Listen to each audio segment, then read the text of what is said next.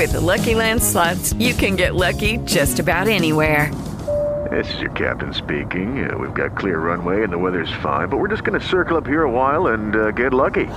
No, nothing like that. It's just these cash prizes add up quick. So I suggest you sit back, keep your tray table upright, and start getting lucky. Play for free at LuckyLandSlots.com. Are you feeling lucky? No purchase necessary. Void where prohibited by law. 18 plus terms and conditions apply. See website for details. Have you heard the news about downtown? We might be getting another exciting. We just finished out the Protective. We've gotten so many of these new venues downtown, and there looks like there could be another one coming to the old Caraway property. We're joined by Birmingham Congressman Hunter Williams from District 2. Hunter, thank you and welcome to the show. Hey, John. Good morning. How are you? I'm doing great. So what got the ball rolling on? It looks like we already have a lot of stuff downtown. Who said, we need another amphitheater? What happened? Well, we've made a lot of progress. For the past 30 years, we talked about building a stadium. We talked about building a dome. We had actually 5 groundbreaking ceremonies, and then nothing was ever built through several mayors. And we finally got together with the city, the county, and the state, and everyone worked together instead of just the city trying to build something by itself. And the end result is a brand new Protective Stadium and a renovated Legacy Arena that is state of the art. The one thing that we're missing is that 8,000 to 9,500 seat venue that would allow certain acts to come to our city. There's 2 municipalities in the state of Alabama that have an amphitheater that is viewed as competitive. Those are the city of Tuscaloosa and the city of Huntsville, who just got done building their brand new $40 million amphitheater. And it's something that we need to do as a metro area and as central Alabama to remain competitive and bring those entertainment options to the city of Birmingham and to central Alabama. Hunter, I'm trying to put this in perspective. How many people does Protective seat? So Protective Stadium holds around 45,000 people. There is some room for expansion for shows. When the Garth Brooks concert came, it was a sold-out event. That probably was a little bit closer to 50,000 people just because of the amount of seating that was on the field. But there's a lot of acts that are a little bit less showman than Garth Brooks that view themselves as just a purely music act, and those acts will not go to an amphitheater or a Legacy Arena, or excuse me, they will go to an amphitheater, but they will not go to a stadium or a Legacy Arena.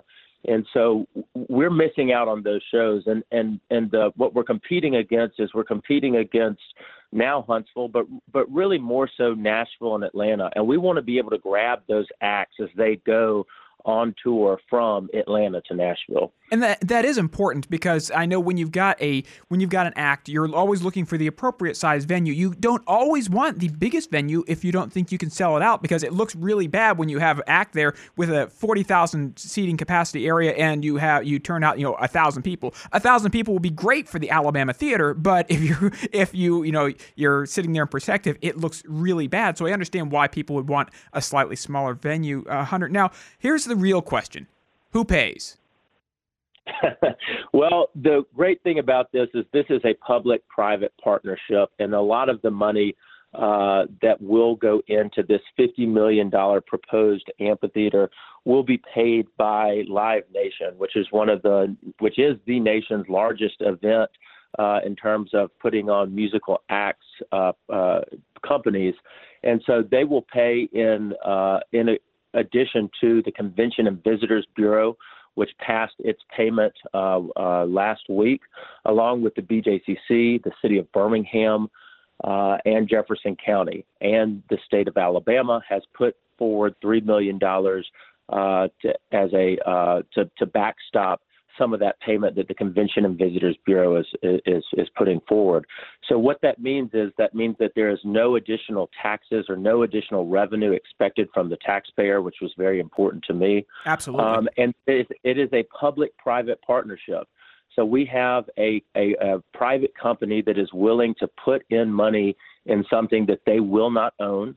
The BJCC will own it, so a governmental entity will own it.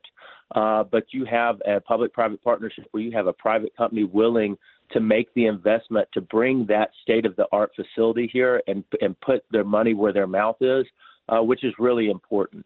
That way, that burden is not put on the taxpayer, but we are able to get something in the city of Birmingham, and the city of Birmingham will pay approximately $5 million for a $50 million amphitheater because of that public-private partnership, along with the partnership of the different entities like Convention and Visitors Bureau and the BJCC. And I realize you're a Birmingham city councilman, not a Pelham city councilman, but I would assume this probably means that they're going to sunset the Oak Mountain Amphitheater because heretofore all Live Nation shows were going to Oak Mountain. So I'm gathering that now they would shift, once this is completed, they would shift all of that to this one downtown. Yeah, this is slated to be Live Nation's only managed venue in the state of Alabama. Live Nation has made a business decision on what they want to do. That was not a decision that the city of Birmingham or anyone in Jefferson County had influence over. But Live Nation has decided that they're going to pull out of the Pelham Amphitheater, and they're either going to have something in the state of Alabama or not. They're an international corporation, and like I said, the largest in the United States, putting on musical acts like this. And, they have to make business decisions. Is what they have currently profitable?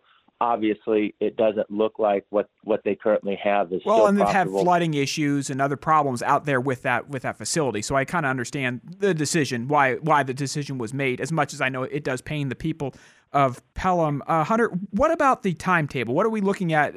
I know you don't have a crystal ball, but roughly when can we see the first act there at the new facility? Yeah, well, this isn't a done deal yet. We still have more steps to go. The Jefferson County Commission needs to vote on their piece of it. The city of Birmingham needs to vote on their piece of it.